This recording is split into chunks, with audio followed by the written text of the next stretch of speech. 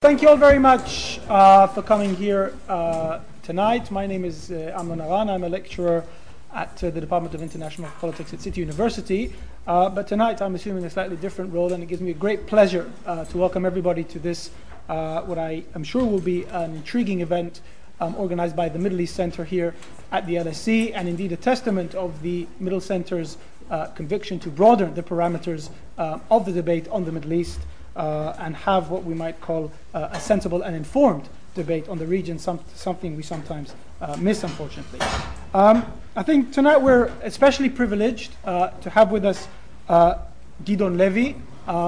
Gideon Levy joined the Israeli daily Haaretz in 1982, and he spent 4 years as the newspaper's deputy editor. He's the author of the weekly Twilight Zone feature, which covers the Israeli occupation of the West Bank and the Gaza Strip, and he has been doing so for the past 25 years. And he's also the writer of various political editorials of the newspaper. And those of you who will follow the writing of Gideon Levy, if I may say so, will note that he's not only a voice concerning the Israeli occupation, but also speaks on various issues concerning oppression, whether they are gendered or socioeconomic, and his voice is a voice that should be heard loud. Not surprisingly, Gideon Levy was the recipient of numerous prizes, the Euromed Journalist Prize for 2008, the Leipzig Freedom Prize in 2001, the Israeli Journalists Union Prize in 1997, and the Association of Human Rights in Israel Award for 1996. We are very, very fortunate also to have Gideon Levy's new book, The Punishment of Gaza, on sale here, which has just been published by Verso, and if people want to buy copies of the book, they will be on sale here after the talk. I believe Gideon Levy will speak for approximately 45 minutes, after which we will open the floor for questions, and for the very late arrivals, there are still seats over here in the front. And without any further ado, please join me in welcoming Gideon Levy to today's lecture. Thank you very much. Thank you very much. Thank you for coming here. Can you hear me well? Can I stand straight or I have to lean? I think in the back, can you hear? Can you hear me? So. Maybe it's better you don't hear me. Or maybe I will be sitting. I'll be sitting and then you'll hear me, okay? That's better. So excuse me for sitting, but I can tell you one thing. Would I appear tonight in the Tel Aviv University, my hometown, there would not be such a turnout like here. I'm not sure that in Israel they would be willing to listen to me, like I'm amazed here again and again in the UK, in the level of curiosity and knowledge of people in the Middle East, in what's going on. Maybe more than in any other country. I'm traveling around and again I'm amazed in the UK. I would like to start with, let's wait until everyone will be seated. There are still here some places.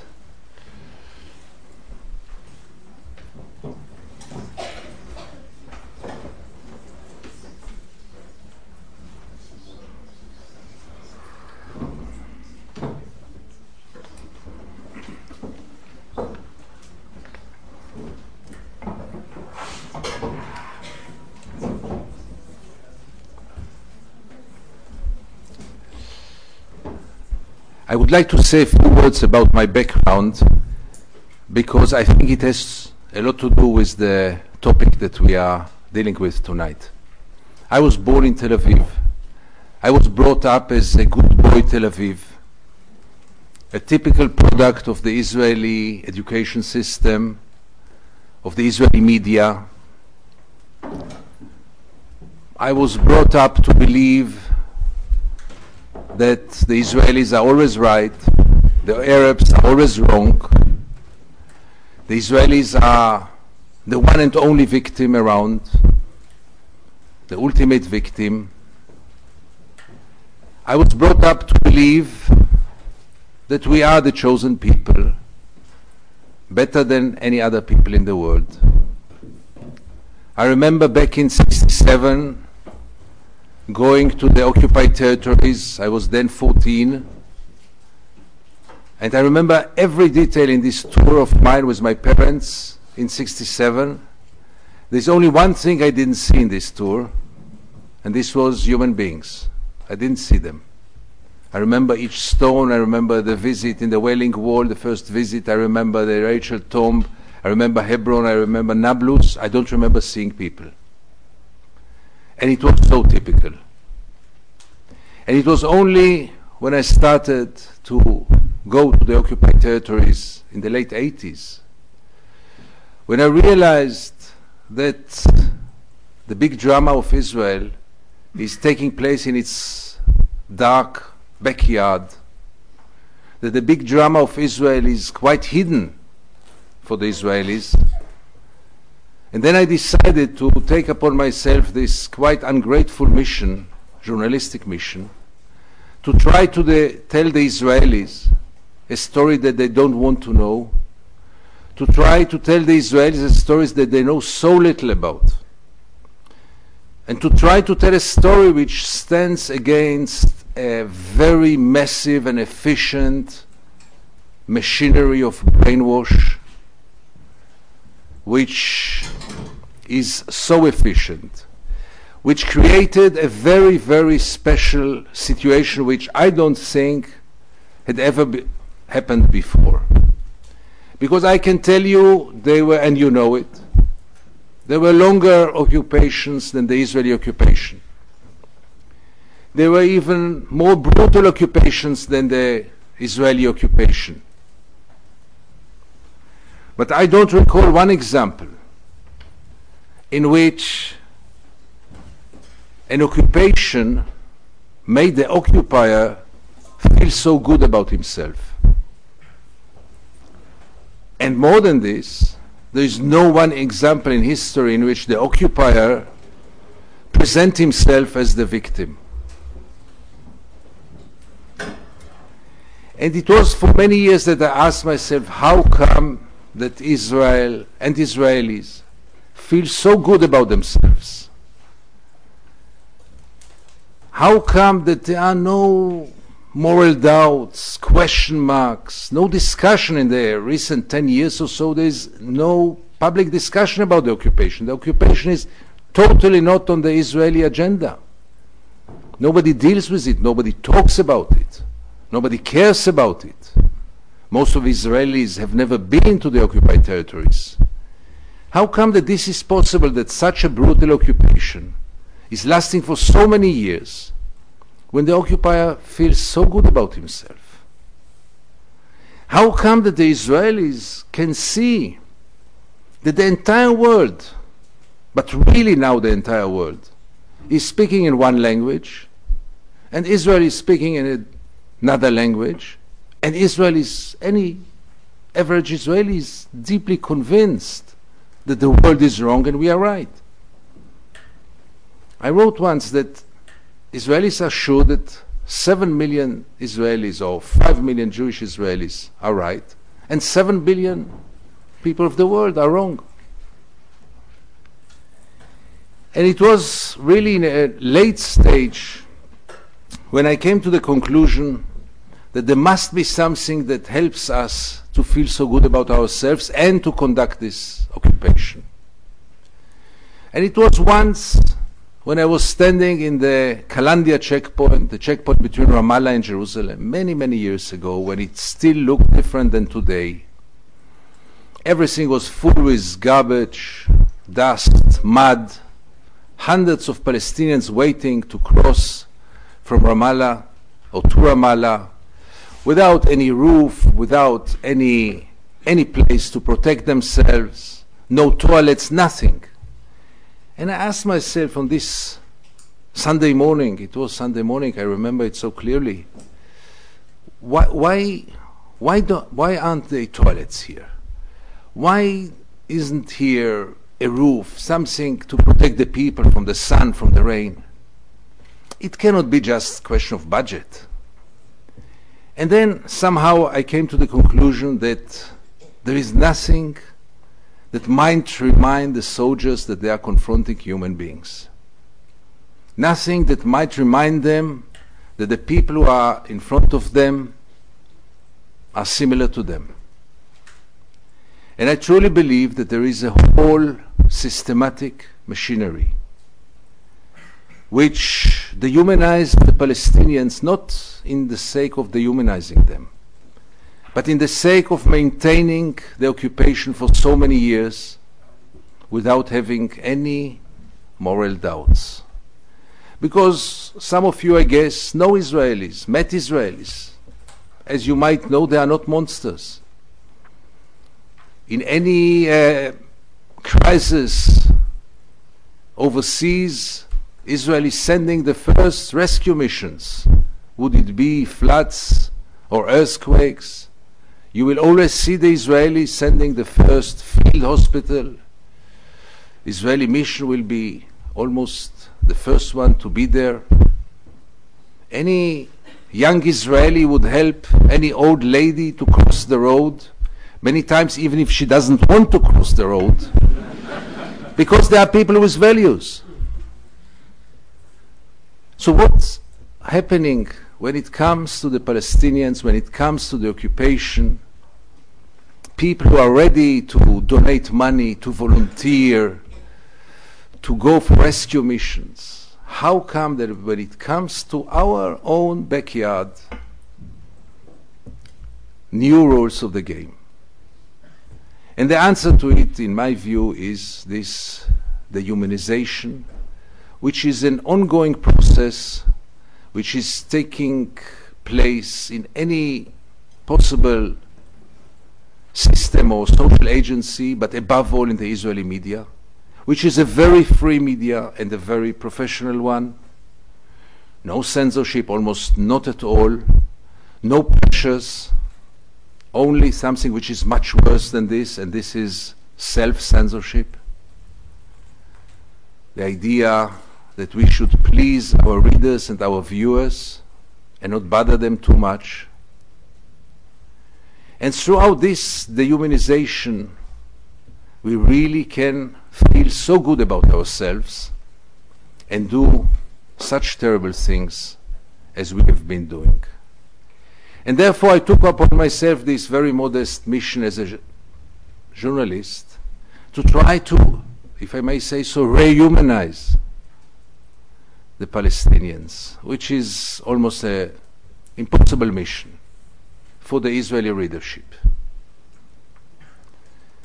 I remember once I stood in a checkpoint next to Jenin many years ago, and the car before my car was a Palestinian ambulance. And I stood and waited 15 minutes, half an hour, 45 minutes. After 45 minutes, I couldn't take it anymore, and I got out of the car. First, I went to the ambulance driver and asked him what's going on. So he said, that's the routine. They let us wait. He said it in Hebrew. They dry us for 1 hour. The soldiers were playing backgammon in the tent. And then really, I couldn't take it anymore. I'm always very careful because I know I have this tendency to lose my temper. So usually I send my photographer to deal with the soldiers, because this can end up very badly, but this time I couldn't take it anymore, and I went to the soldiers. And I asked them only one question which really freaked them out. I asked those young soldiers of 19, what would have happened if in this ambulance your father or your mother was lying? And this question freaked them out, imbalanced them. They almost shot me. They even directed their guns toward me. How can I dare? And the same question I asked once Ehud Barak before he became prime minister on TV. I asked him, Ehud Barak, what would have happened if you would have been born Palestinian? And he gave me the only honest answer. He said I would have joined a terror organization. And then it became a huge scandal. But my main mission was always to try to bring the Israelis to put themselves in the place of the Palestinians. But this is so impossible, because if the Palestinians are not human beings like us, how can you dare to ask us to put ourselves in their position? add to this the one and only religion of Israel. Israel is religious in many aspects, but the unofficial religion of Israel is called security. And this religion can justify anything. Anything can be justified by security. And don't you dare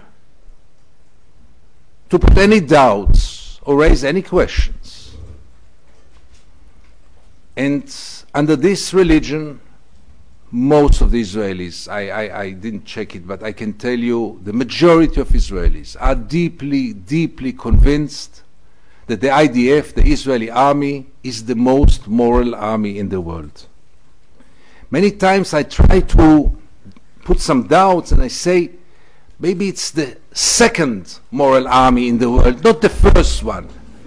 Let's say the army of Liechtenstein. I don't know if Liechtenstein has an army, but let's say the army of Liechtenstein is the first moral army in the world and Israel is the second.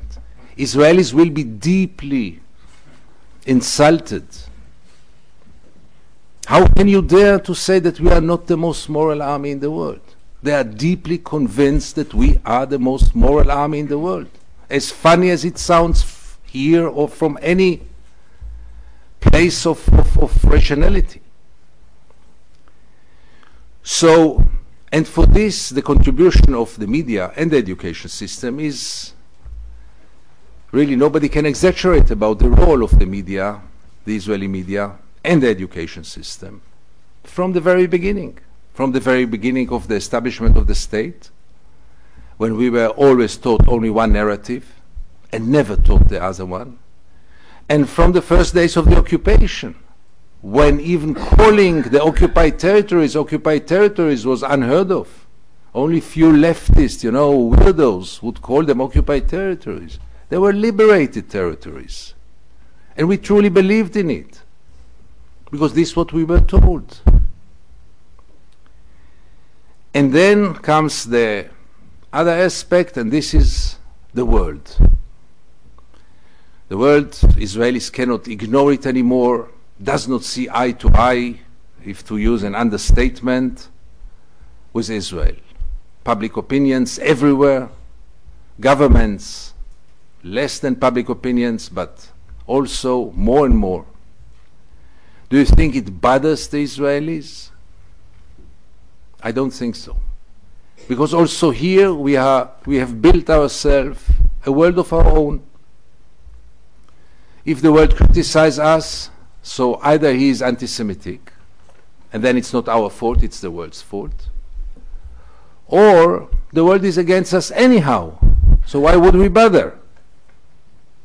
And by this we released ourselves, we Israelis, from any responsibility, because the world is anyhow against us.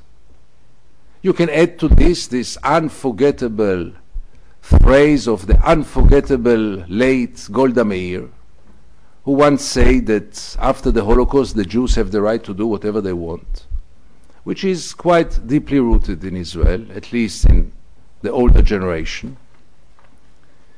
And then you get the whole picture, which includes dehumanizing the Palestinians, believing that the world is against us in any case, believing that we are the chosen people, that we are better, believing that international law is synonym to anti-Semitism.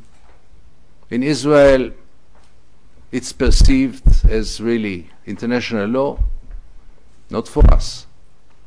The fact that the international law in its present form was created after World War II, because what happened in World War II, is quite ignored. And then you get a picture of a society which is getting more and more nationalistic, more and more disconnected from the world, in many ways arrogant, in many ways ignoring different voices and even fighting it. I think the turning point was Operation Cast Lead. It was the turning point of the world toward Israel. and anything after caste lead is being perceived in the world differently than before. And the best proof is the Avi Marmara, the Turkish flotilla, which in many ways was a repetition of caste lead. It was again the same similar principles that had guided Israel. We have the right to do whatever we want, any place, including international water. The language is the language of force. Anyone is an enemy. Anyone wants to destroy us. You know, in Israeli eyes, all the activists on the flotilla were terrorists and were defined as terrorists. The fact that terrorism has a very clear definition and nothing about those activists, they might be terror supporters or terror sympathizers, but they were not terrorists. But in the Israeli media, they were called terrorists. And then there is no problem in killing 8 of them. So this turning point of caste lead in the world somehow passed the Israeli society. If you think that after caste lead there are more moral questions, not at all. Any question mark was immediately delegitimized. Any question mark coming from within the Israeli society. NGOs, Israeli ones, human rights activists, human rights organizations, were all delegitimized. Even very reliable one and very effective one, I always thought that if those voices will come from soldiers, this will maybe make a difference. So I remember still 20, 30 years ago, there were some scholars in Israel who said, if there will be only 300 refuseniks, 300 officers who will refuse, the occupation will come to its end. And we had by now many, many refuseniks. One of them is sitting with us tonight here, who went to jail and didn't have any effect because they were so much delegitimized. Same for an organization like Breaking the Silence, which brought testimonies by soldiers, from soldiers. One could expect that this will put some kind of question mark in front of the Israeli society. Nothing. They were delegitimized, and the Israeli society continued, on one hand with its blindness, on the other hand with its apathy. You are too young to remember, but in the 70s, the joke was that 2 Israelis share 3 views. Those Friday night discussions, maybe you remember them, so vivid, so stormy. And what was the subject? What shall we do with the occupied territories? Everyone was discussing what to do, even if they were not called occupied territories, what to do with the territories. Ma naseh im hashtachim. Today, as I said before, it's totally not on the table, not on the agenda, at all not. And Israel, 10 years ago, the Israeli society went into a stage of, I would call it coma. You are, most of you, too young to know. You are not parents yet. But if a baby is crying, usually there is no place to worry too much. But if a baby starts to stare in apathy, usually this is a sign of a serious condition, and then you have to rush to the emergency room. I think the Israeli society in the last 10 years, ever since 2000, is really in this condition of coma, of staring, of total indifference, hardly any protest, hardly any demonstration, except of very devoted groups, but very small one, and being marginalized, as I said. All this brings us to this wonderful, promising conclusion that don't expect any change to come from within the Israeli society. I don't see it happening. Add to this the good life in Israel, and life is very good in Israel. go to Tel Aviv and see the wonderful life in Tel Aviv. And you can ask yourself, why would Israel go for a change? Why would Israelis care at all about the occupation, about the Palestinians? Add to this the second Intifada, which was very violent, the suicide bombers, the exploding buses, which made even the so-called Israeli left to leave its positions and to say, okay, with those monsters we don't discuss, with those monsters we will never sit down, and let's forget about peace and forget about end of occupation, and let's dedicate our life to have better lives in Tel Aviv, to buy a better Jeep, to go for a better vacation, to buy a nicer house, and let's forget about it. Because some of you might remember that in the year of 82, when there was the massacre in Sabra and Shatila, which was not done directly by Israeli soldiers, mythological 400,000 Israelis went to the street to demonstrate and to protest. If this massacre would have happened today, there wouldn't be 400 Israelis in the streets. And this maybe show you the change that the Israeli society went through those almost 30 years. In the year of 2000, Israelis also were told that there is no Palestinian partner by their prime minister, who promised them a morning of a new dawn, Ehud Barak, who came back from Camp David with one conclusion: there is no Palestinian partner. And then came the second Intifada, and the Israeli left, most of it died or got into a coma, which he never recovered until today. The excuses were so many, but the conclusion is one: a left movement which can be smashed so easily was not very solid before. And our hopes from movements like Peace Now and parties like Haaretz were really upgraded, because in the first test they totally collapsed. We are facing today a parliament, the Israeli Knesset, 120 members, out of them 110 Jewish members.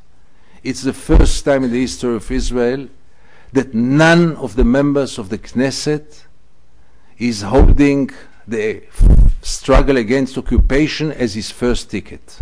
Even not one member of the parliament, which can tell you something about how important is the occupation in the Israeli society.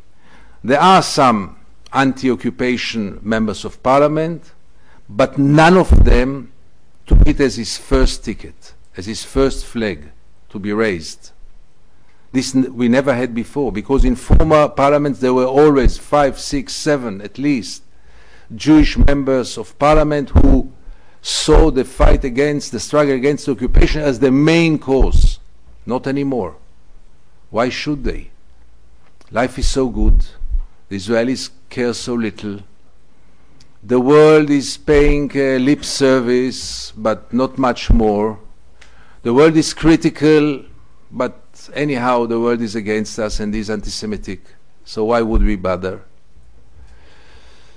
And Israeli society really went more and more to look at itself and not to look to the outside, and to in many ways to lose connection with reality. Usually you hospitalize people who lose connection with reality, but it's very hard to hospitalize a society. I can assure you that any Israeli you will meet, or almost any Israeli you will meet, will tell you that yes, the occupation must end one day, but not now. There is no partner. There was never a partner. I still remember days when Israel, official Israel, said there is only one obstacle for peace: Yasser Arafat. Once we get rid of Yasser Arafat, the way will be open for peace. Then Yasser Arafat died one way or the other. Then came Abu Mazen. You don't expect us to do peace with Abu Mazen. He was too weak. Israel claimed that Abu Mazen is too weak. We can't do peace with him. And then God was generous enough to bring us Hamas. Okay, with them, for sure you don't expect us to negotiate with those terrorists. Then, in the late 90s, we asked the Palestinians only one small condition: to change the amendment of the Palestinian covenant. Remember, President Clinton went all the way to Gaza, to this historical session in which the PLO changed the amendment. This was a main condition of Israel. Then Israel said, no, but they don't mean it. They change it, but they don't mean it. And now the Israeli imagination, which is very creative, one should say, invented a new condition. They have to recognize us as a Jewish state. You don't mean that we will get out of the territories if they don't recognize us as a Jewish state. We could have made, and we made peace with Egypt without raising this stupid condition. We made peace with Jordan without raising this stupid condition. But with the Palestinians it's different. And I can assure you that one day the Palestinians will recognize Israel as a Jewish state, maybe as a halakha state, a religious state, and maybe as a chosen people and chosen state. And there will be a new condition. Because what is at stake, and let's be very clear and very fair, the only real question which is on the table is Israel willing to put an end to the occupation or not? And in my view, all the rest is minor. Once Israel will be ready to put sincerely and genuinely an end to the occupation, many things that look now so complicated will be found unimportant or less important. The problem is that this is becoming irrelevant, more and more so. And the two-state solution that many of us supported is becoming yesterday's game.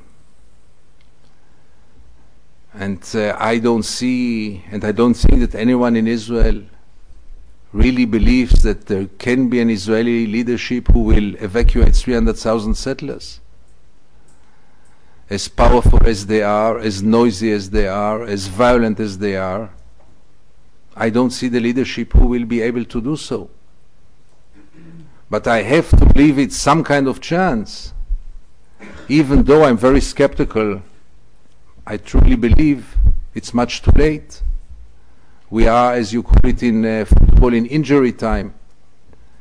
And maybe this chance is over as well. And then you ask yourself, okay, so what else is left? And I can assure you that, and I do this exercise with any Israeli right-winger, it's very easy. Any Israeli right-winger you meet, just ask him, okay, from the Prime Minister, Benjamin Netanyahu, until the last activist, just one question. We'll follow your line. We'll do everything you say. Everything that you wish will happen. How do you foresee Israel in 20 years? Not in 100 years. In 20 years, which is nothing. And you will never get an answer, because there is no answer. A few months ago, I was in a conference with the ex-chief negotiator of the Palestinian, Saib Arikat, and he told me he negotiated with all the Israeli prime minister by now. He negotiated with Israeli prime minister who cared about the security of Israel in 300 years. And he say, I could respect it.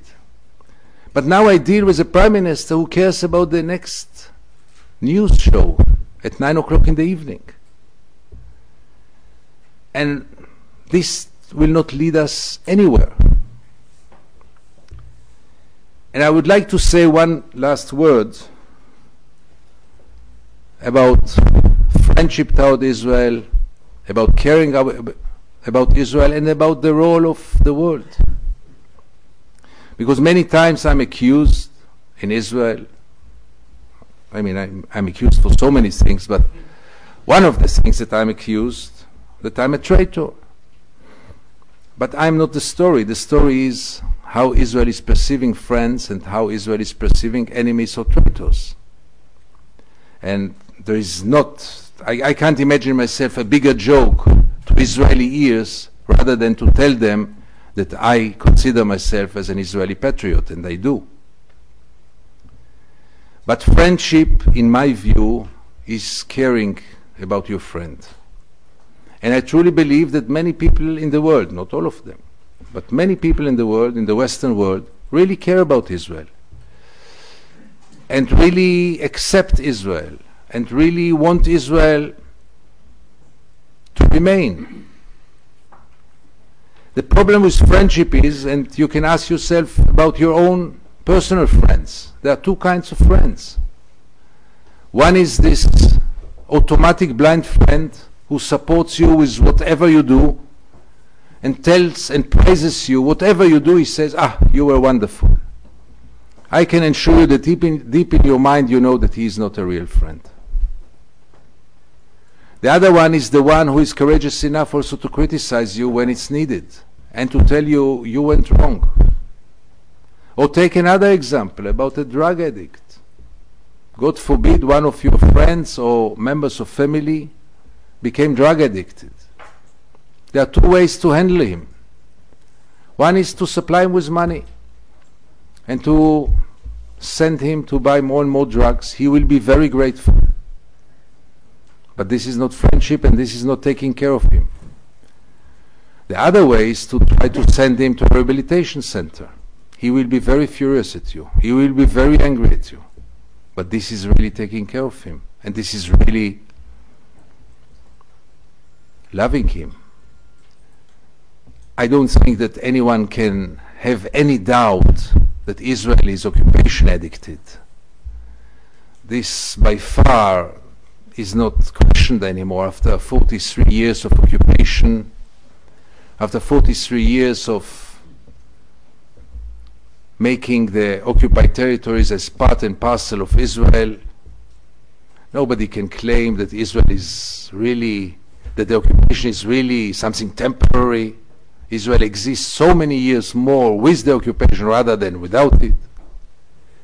So nobody can seriously claim that this is just the solution is behind the corner and Israel is not addicted to the occupation. And here I say that anyone who really wants to be Israel's friend has to raise his voice against the occupation, has to help Israel, because Israel will not help to itself, and the Israeli society for sure not will go for a change. And I truly believe that what's happening now in the Middle East might change the whole game. Because any Arab citizen today, including any Palestinian, see what's going on, see how people say their word and were quite successful. We don't know yet, we are still in the eye of the storm, we don't know yet how it will end. But tyrannies will and cannot last forever. And the world will not accept tyrannies, especially not after what happened. And can anybody deny that the Israeli occupation is a tyranny? Can anybody deny that under this tyranny millions of people are living without any basic rights? Can anybody seriously claim that Israel is a democracy when all this is happening in its backyard, under its government, under its rule? You know by now that you can't be half pregnant. Many times we would like to be half pregnant maybe, but it doesn't work. Either you are pregnant or not. Either you are democratic or not. And I cannot accept it that Israel, which is a democracy for its Jewish citizens, no doubt, But I cannot accept that you will perceive a regime only, you will examine it only according to his attitude toward one part of the population, or in certain geographic borders. So this tyranny will have to come to its end one way or the other, like many other tyrannies. And now it's time for Israel. Again, I can say it and nobody will listen, obviously. But now it's exactly maybe the last minute for Israel to try to be accepted in the Middle East, which Israel was never. Because Israel was accepted by some regimes, but never by the peoples. And Israelis must wake up to understand that the Arab world is watching the occupation for decades now, and cannot remain indifferent, and will not remain indifferent. Watching the scenes, you know, I don't like to make comparisons, and what is happening now in Libya is terrible. But in the first days of Libya, only, and I must really emphasize, the first days of Libya, the world was already very shocked by airplanes which are bombing civil population, demonstrators which are shot dead, helicopters which shoot into civil population. Isn't it the same? Wasn't it the same in Cast Lead? Even though for Israelis to say so would be unheard of, how can you compare? Why not? Wasn't Israel shooting civil population in Cast Lead? Wasn't it using airplanes and helicopters to do so? Aren't demonstrators being shot in Israel until this very day? In different figures, obviously. But, and can it continue like this? And for how long? So, to conclude my opening remarks, I would really like to come to LSE and to tell you I'm a proud Israeli. But I'm not a proud Israeli. I would love to come and tell you how proud I am in my country, and I'm quite ashamed. Today there was a survey published by the BBC, which was made in 28 countries, I think. 27,000 people were asked about the places which have positive effect on the world and the countries that are having negative effect on the world. Somehow Germany was number one, but I was looking at the last 4 states in the world, and they were Iran and Pakistan and North Korea and Israel. And I truly believe that this should bother any Israeli. And unfortunately, so many Israelis choose to ignore it, choose to close their eyes, choose to get addicted to the brainwash, to the propaganda, to the lies. And in my view, all those who participate in this masquerade are not Israeli patriots, are not Israeli friends. And I'm very afraid that if this will continue like this, it will blow up in our faces one day. With all the respect to the friendship with Micronesia, and with all the respect to the friendship with the United States, which even last week was proven as a blind, automatic friend of Israel.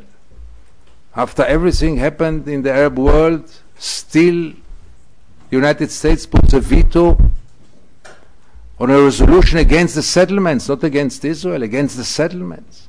which no country in the world recognizes. But all this cannot last forever. And would I be in an influential position in Israel, which I'm not, I would have been very worried, and I would have done exactly the opposite of what Israel is doing in the last 42 years, and in the last 10 years, and in the last years. But unfortunately, to expect a change from within the Israeli society right now is almost ridiculous. Thank you very much.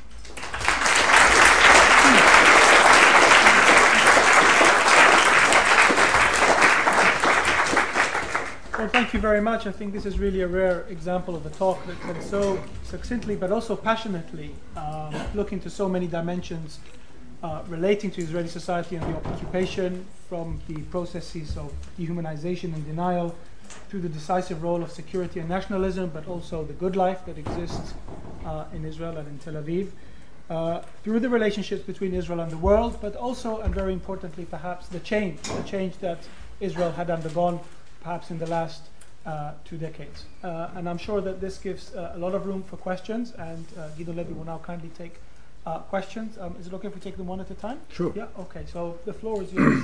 If we could take maybe the lady over there, please. Yeah, and if you could maybe say your name and your affiliation, that would help as well. Just wondering if you think the average Israeli sees the irony of what's happening to the Palestinians in terms of their history, or is that part of the general framework as well? Unfortunately, I don't think the Israeli society is watching the Palestinians at all. Most Israelis know very little about it, and there was a whole machinery which enabled them to know so little. Take, for example, the 410 destroyed villages. There's not almost one single reminder that there were Palestinian villages there. Not a sign. All the ruins, almost all the ruins, are erased. Forests were planted on top of those villages. Israelis know very little about the Nakba, the Palestinian catastrophe, and it's not even a stage in which you can say they don't care, because it's not in their awareness at all. Nothing. Now we are even facing new legislations in which mentioning the Nakba will be forbidden. I mean, there are already some drafts about it. So we will not even allow them to commemorate. And also today they are very limited in what they can mention publicly and what can they do or visit or rehabilitate. You know, there are here and there ruins that Palestinians are trying to rehabilitate, and it's always a big scandal. How would they dare? So I don't think that it crosses the mind of any Israeli, this comparison. And again, the dehumanization helps very much, because how can you compare us to them? Gentleman over there, please. Yeah. Hi, I'm Mr. Editorial. I teach here, and I was 15 in 1967, and also I'm an old friend of Ariel Rubinstein. And you know, he shares the dejection of field. But I'd like to focus my thoughts on your issue about trends, particularly the US, and the evolution of David Barak and connect them. And one thing that wasn't noted very much in the West was in the midst of the Egyptian uprising, if you like, Obama had invited Barak to Washington. Now, the short-term purpose might well have been sitting down in the Oval Office and say this phone isn't tapped by the time you call Pantawi in Egypt.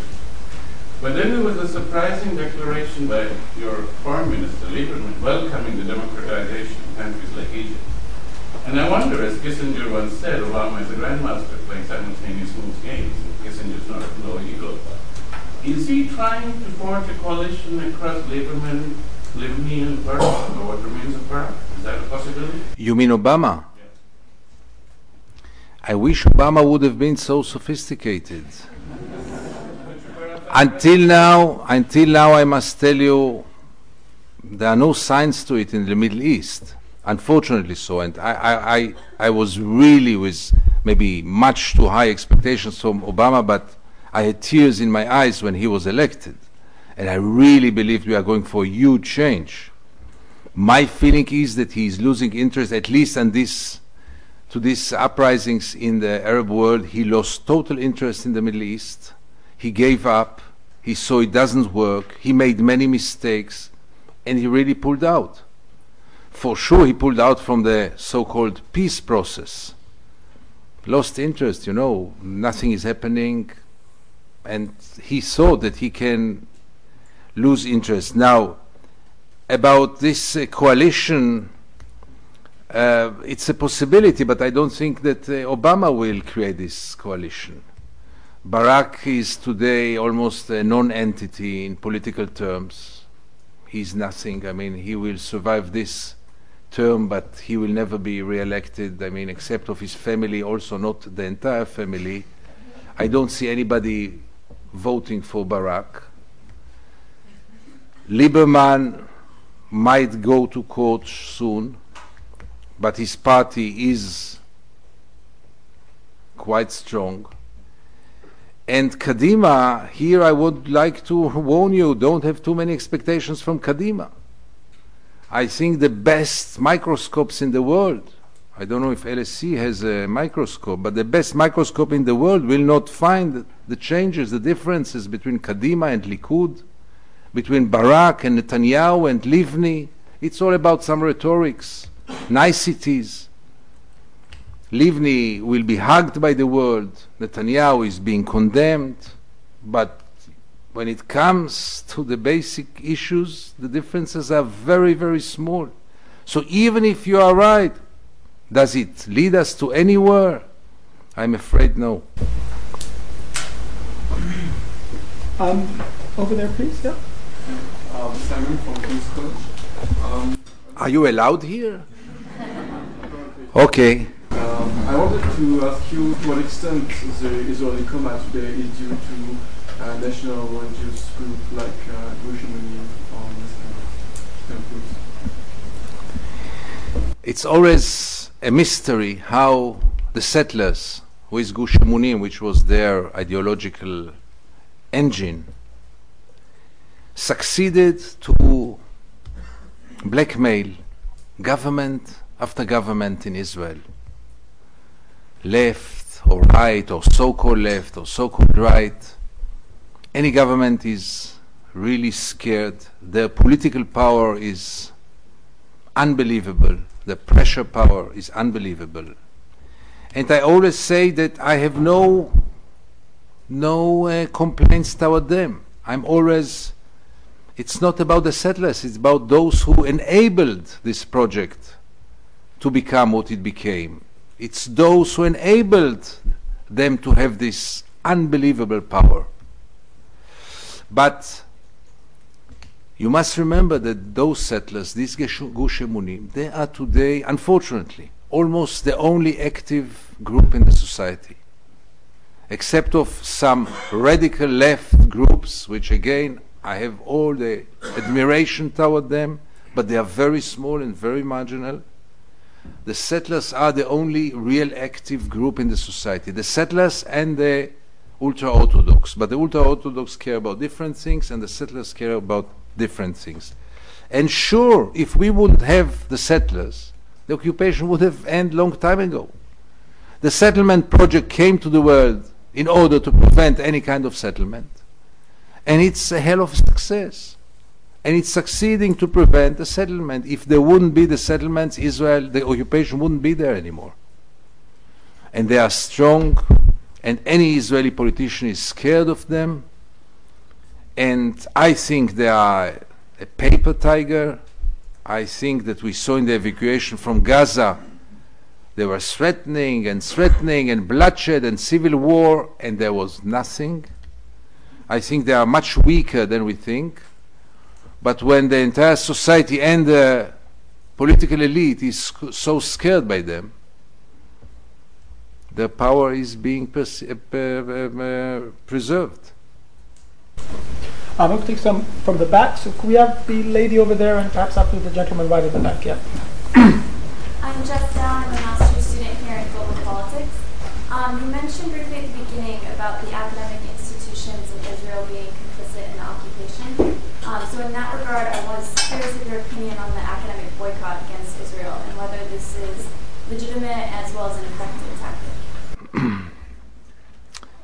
First of all, the boycott is totally legitimate, and any Israeli cannot claim that boycott is not a legitimate weapon when Israel is using it so much.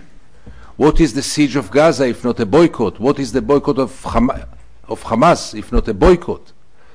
What in the Jewish world is a boycott about a restaurant which is not kosher if not a boycott?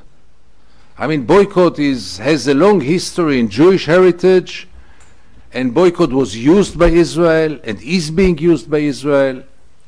And Israel was also a victim of boycott, the Arab boycott in the 60s and the 70s, when we could not have Coca-Cola in Israel and McDonald's, and maybe it was much better without, but this is too late. So first of all, it's a legitimate weapon. Now, the real question is it an efficient weapon, an effective weapon? I can very easily understand the sentiment to punish the Israelis. I can very easily understand it. Many times I feel like punishing the Israelis, making the Israelis pay a price for the occupation, and maybe even as a wake-up call. I just met last week the deputy president of the Johannesburg University, and he told me that there was nothing like the boycott in sport which affected so much the apartheid regime in South Africa, because South Africa is so good in sport. Unfortunately, Israel is not so good in sport, so I wouldn't go for this. And there are many Israelis who think that if Israelis will be prevented of getting to the sales in Selfridges, the occupation will come to its end. Just prevent them from Galeries Lafayette, Selfridges and Macy's, especially in the sales season, and you've got it. I'm not sure. And let's take another example. The terror. The Second Intifada was, in Israeli terms, very, very cruel. And Israelis paid a hell of a price. And let's not underestimate it. Life in Tel Aviv, in Jerusalem, everywhere was very fearful. Many people were killed. Unlikely the Qassams, which are by far exaggerated. Life in the Second Intifada was really tough. A price that Israelis paid for the occupation. Did it make the Israelis more flexible, more willing to put an end to the occupation? Not at all. On the contrary, it made them more nationalistic, more radical, more right-wing. Why? Because nobody dared to make the connection between the occupation and the price, the occupation and the terror. Because again, the whole machinery explained to the Israelis that terror means that the Palestinians are monsters, that they were born to kill, and nobody would dare, and if I would dare to do it, I would be always condemned, dare to ask. Let's ask why an 18 or 19-year-old Palestinian is ready to sacrifice everything, including his life. There must be a reason for it. But this is not legitimate to be asked in Israel. So because there was no connection between the sin and the price, it was not effective. It was even counterproductive. About the boycott, I don't know if it will be productive. I don't know if it will be effective. Sincerely, I don't know. Not that I think that it will be or not. And therefore, I don't join this campaign, even though I totally understand its motivation, and I totally accept its motivations. I just would like, I mean, if someone would ensure me that it will be effective, I would join it with no doubts. My only fear is that it might also push the Israelis even to become more nationalistic. And one last word, it's also directed now against the wrong ones. I mean, against the academia, for example. I mean, I wouldn't put the Israeli academia as the first in the row of war criminals in Israel, even though the academia is collaborating with the occupation. And here I must say, the entire Israeli society takes part and collaborates with the occupation. The occupation is not only of the settlers, not only of the soldiers, not only of the secret services, not only of the military, and it's a project with the collaboration of the entire Israeli society. Doctors and architects, industry and engineers, judges, the legal system, the education system, you name it. They are all there, and they are all collaborating, and the universities are collaborating with it, but in different levels. So, me, who does not boycott Israel, who does not buy products from the occupied territories, obviously, but I do buy Israeli products, and I do live in Israel, and I do participate in the game. I don't feel also very comfortable, that's the truth, to call others to do what I don't do, because I don't boycott Israel, that's the matter of fact. But having said all this, and I know it's not a very clear answer, because I don't have a very clear answer, but to understand the motivation, to understand the logic of it, by all means, yes. Yeah, we have that gentleman over there, and then we'll move forward, I promise. Hi, I'm a master's student here at university doing international development. I was in Jerusalem last Easter when tensions between Israel and the states were quite high. There was a lot of wrangling. And a lot of comments that I heard were things like, we don't need them, we'll go it alone. So my question is, can Israel go it alone without American support, either moral support or financial support?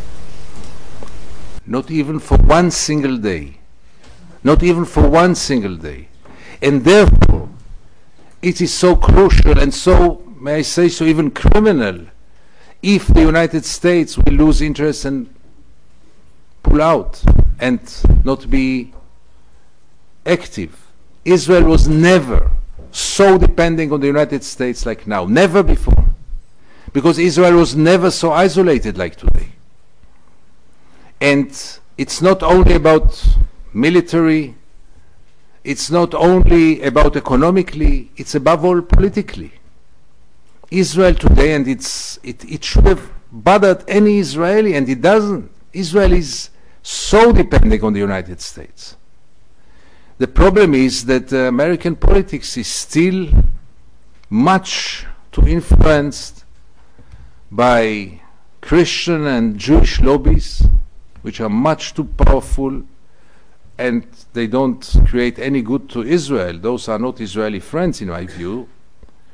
But those right-wingers, those nationalistic who told you in Jerusalem, we can go without the United States.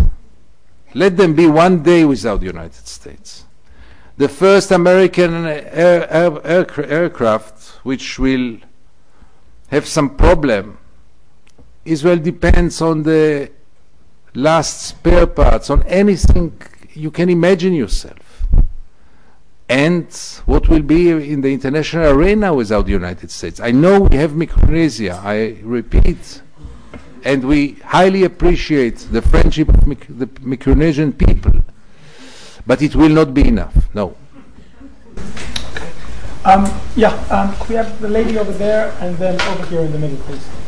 I'm a Palestinian student from Gaza. I would like to thank you because what have been described what happened during the last week. I was there in Gaza, and I really can't. During the massacre, I can't imagine how the soldiers could kill with such brutality, and how could they kill around 29 persons from the same family. I can't believe that these are human beings even.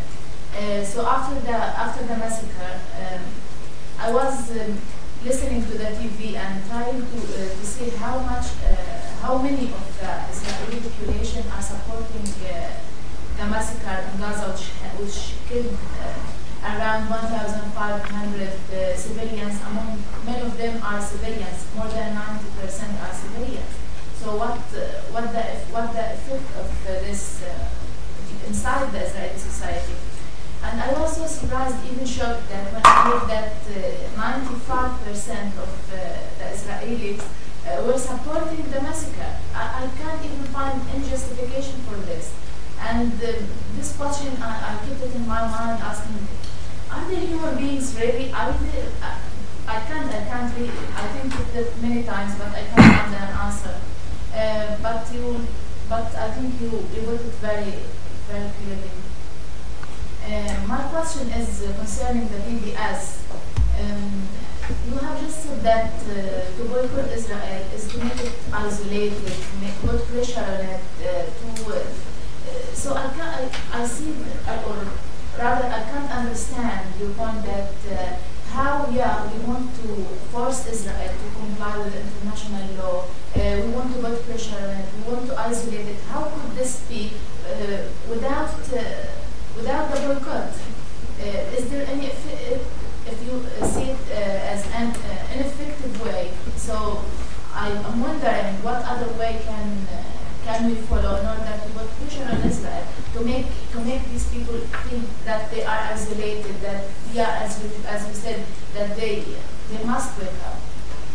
This is my first question. My second question is actually related to our tragedy, the tragedy of my people. That do you think that it started in 1967 or in 1948 or rather in 1917?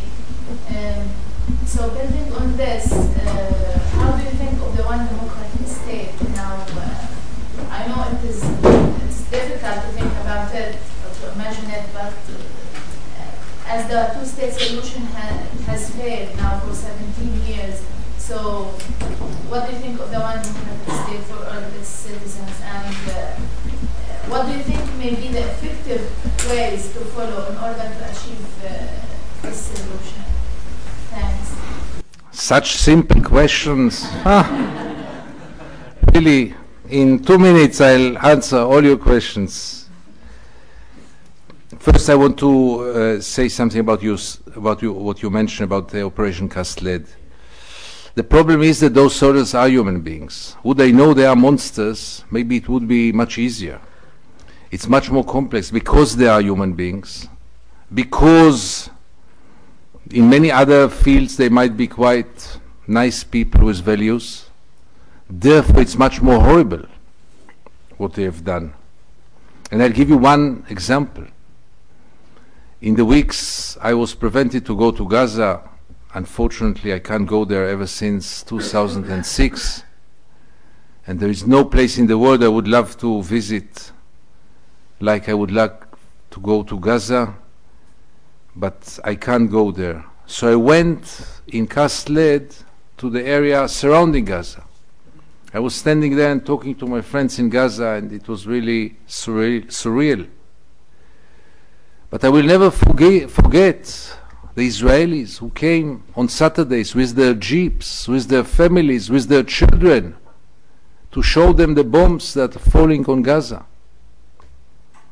I never saw such, in many ways this was maybe my worst experience in this war. That we got to this situation in which Israelis are going to show their children, and they were applauding. Each time there was smoke coming out of Gaza, they were applauding. So yes, it is a real sign of sickness. I can't say anything but this. Now, about how to, first of all, I didn't say the boycott will not be effective. I just said this must be the main question. Will it be effective or not? I really don't know. I think, unfortunately, that the key is in the hands of Washington. I wish it wouldn't be, but I think that the key is in Washington. And the day that the United States will really want to push Israel out of the occupation, Israel will not have any other choice And here it will be effective. The problem is that Washington is not answering. Washington is not understanding yet. And maybe an effective boycott campaign will bring Israel to change its policy. Israel is depending also on Europe in trade. The EU is the biggest client of Israeli products. But I'm not so decisive about it because I'm afraid that it will just push Israel more to the corner. But time will show. Anyhow, the BDS is on its way. I mean, it's a campaign which was launched already, is perceived in Israel as another expression of anti-Semitism, obviously. It's perceived as if it's another mean of delegitimizing the state of Israel, which is again a way of Israelis not to react to the criticism because they all want to destroy us. And until now it has no effect whatsoever. About 48-67, one state, first of all, it didn't start at 67, it's obvious. My problem is that it never stopped. My problem is that what happened in 48 never stopped ever since then. Same policy. I'm brief because I would like to let us, because this could be another lecture. And I would love to live in one state rather than in two states. If it would have been a just, equal, democratic state, this is my dream. I'm very skeptical that it will be a just state. I'm very skeptical that it will be an equal state. And therefore I thought that at least for the first stage we need the two-state solution in order to overbridge the gaps, the hatred, the fears between the two peoples. I don't see a one-state solution being a just state. If you can guarantee me it will be a just state, an equal state, a democratic state, nothing better than this. And I want to say something. I travel now for 25 years to the occupied territories, and I don't meet many Palestinian politicians, but I met so many Palestinians throughout the years. Really grassroots, not big names, people, victims, people who lost the day before I came their son, people whose son was arrested the day before I came, people who were beaten, people who were humiliated, people who were injured. I always come the day of the tragedy or one day after it. And still after all those years, I must tell you that at least the majority of them, their sentiment is to live together with Israel and to live side by side with Jews. You hear it again and again. The sentiment, not of all of them, but most of them, is why can't we live together? While the main sentiment in Israel is separation. One way or the other, we want the Palestinians that they will disappear from our eyes, that they will vanish behind walls, behind fences, whatever, but separation. And this is a major difference between the two peoples. If I would know that the Israelis wish to live together with Arabs and do it on a just basis, it would be like a dream. Got one question here over there, and I'll come back here to the front then, okay? Shani Orgad, I teach here media and communication. I wanted to ask you about the role of the Israeli media in this. You're suggesting that they're democratic, that there are hardly any censorship other than self-censorship. But how viable do you think it is to expect national media to wake its society from the coma, particularly given the highly commercial nature of the media? No, I don't expect the Israeli media to wake up the people from its coma, and that's not their role. But I don't expect them to be so responsible on the coma like they are. Because, you know, if they would have been only professional, This is enough for me. I don't need the media to be recruited for a cause. Just be professional.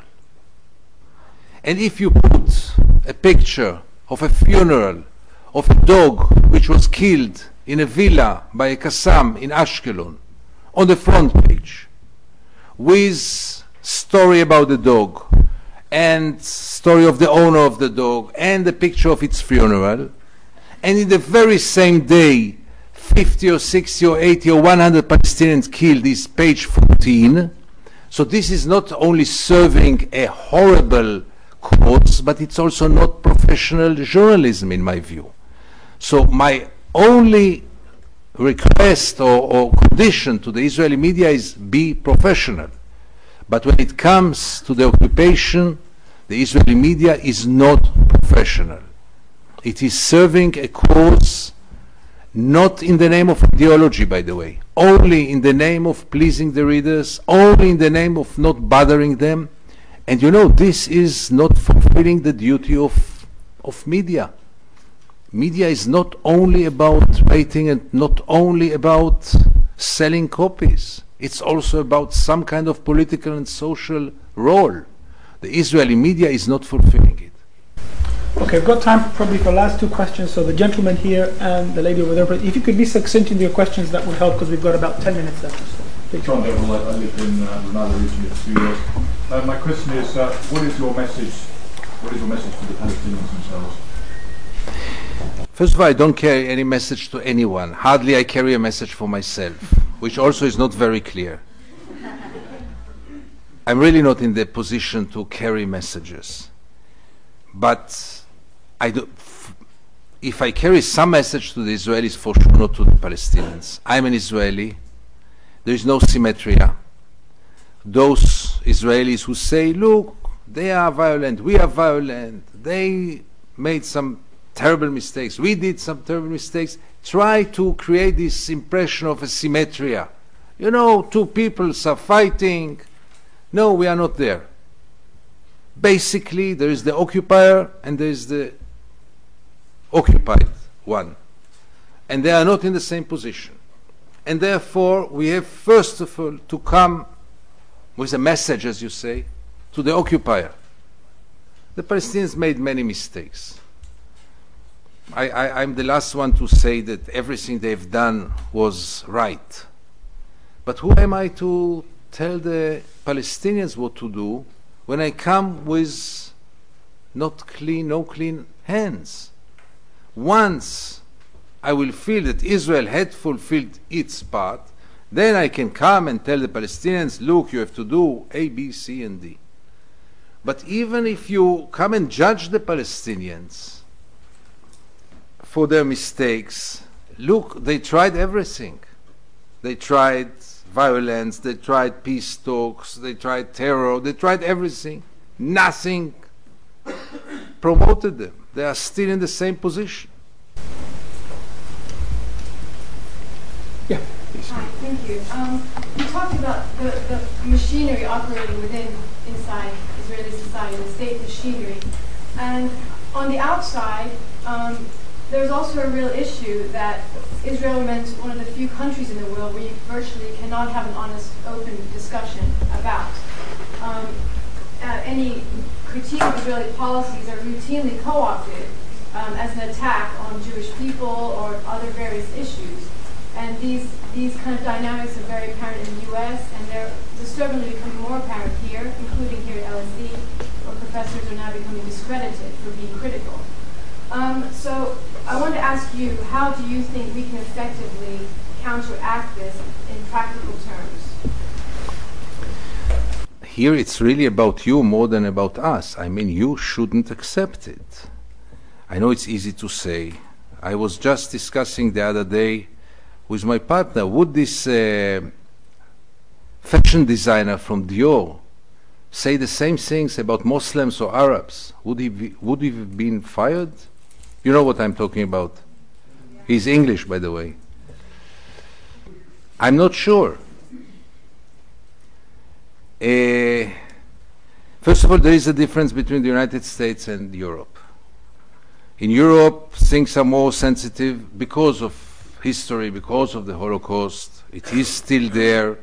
It should not be forgotten, but it should also not be manipulated, and it is manipulated.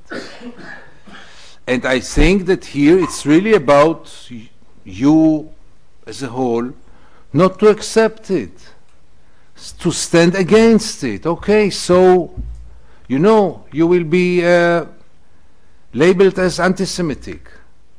I will never forget, and maybe it's a good story for the end, an optimistic one. I'm always blamed. People, in this case it was free today, but many times people buy tickets to my lectures. People, the organizer tell me, look, people came out in the evening, it was so cold outside, so hot outside, spend the whole evening, give them some kind of hope. You can't send them without any hope. And I really try my best, and I never succeed, I must tell you. So I always say, let's be realistic enough and believe in miracles. But it's not an optimistic story. Maybe I'll find something else until the end. It was this day when I went to Gaza with a French, and it's answering your question, with a French TV crew from the First Channel, which is a commercial channel in France. I think I mentioned it in my book. And we went to one of the worst stories I've ever documented in Gaza. It was this paralyzed woman who was living alone with her one and only daughter, who was 12 or 13, I don't remember, a teenager. She was totally paralyzed, this woman, no father. Really, I saw poverty, I saw terrible conditions in Gaza, but this was really the worst I saw. I can't even call it a tent or a house. It was really nothing. And they were sleeping in one bed, the girl in the arms of her mother, and at night there was an Israeli missile who hit the house, and the girl died in the arms of her mother. And this French TV crew accompanied me this day. They made a story about my work in Gaza. And we went out, the TV journalist wanted to interview me. And he asked me, what do you feel? And I told him, look, this is one of those moments in which I'm ashamed to be an Israeli. The next day he calls me up and said, listen, I'm so sorry, we will not be able to broadcast this interview. I said, maybe a technical problem. But I didn't want to, you know, French pride, French technology, it cannot go wrong. But I asked, any technical problem? No, he said, no technical problem. My editors say that our viewers in France will not tolerate this sentence that you say that you are ashamed to be an Israeli. The viewers in France will not tolerate this sentence of an Israeli who lives in Israel, who claims that he is ashamed to be an Israeli, and it was not broadcasted.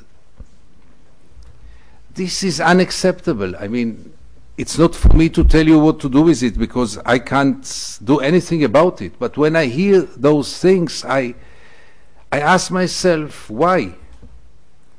And how come? Those are free societies here in Europe. We don't have more free societies than Western Europe. How come that it doesn't work? And then in the United States, how come that the Jewish lobby can be so powerful? And I tell you, I think that finally, as I said before, it will explode in our faces, Jews, Israelis, because more and more people will ask, can't we criticize Israel? I once published an article in the Die Welt in Germany, and the editor told me, would you be German, I would never publish this article. This was the most critical article about Israel we could publish, only because you are Israeli, but we would never let a German write such an article.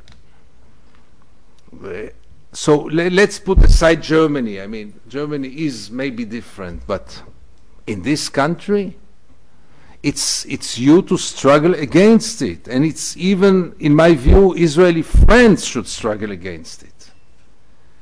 And I'm amazed again and again, and it is a manipulation to label each criticism about Israel as anti-Semitism is a very cynical manipulation to shut mouths, only this. And therefore, you shouldn't give up. And you shouldn't accept that this is anti-Semitism. And I don't say by this that there is no anti-Semitism. And I don't say by this that there are not anti-Semitic groups and individuals who are using it. But to accept any criticism as not legitimate, to accept any criticism as anti-Semitic is unacceptable. And you have to fight on it and not to give up and not to keep silent and not to accept it that Israel should not be criticized or Israel is above certain things. Because finally you live in free societies. Yeah, I know there are some reasons for this, but this will not do any good to Israel either. By all means not. Not a very optimistic ending, huh? No. I did my best. Well, I'm afraid we're going to have to bring it down to a close, and I'd like to thank Gideon Levy on two levels. First of all, for coming here tonight and giving us such a generous talk and generous responses to the questions, and secondly, for doing what you call this ungrateful job for the past 25 years and raising your voice and raising it loudly. And maybe to try and contribute to the sense of optimism, which I doubt we'll go out with, but thank you also for reminding us that this conflict is about human beings, and it's not about monsters. And as we know from history, human beings are capable of doing inspirational things. They're also capable of doing terrible things. Let's hope they go with the former rather than with the later in the case of Israel and the Palestinians. So thank you very much. Thank you. Thank you very much.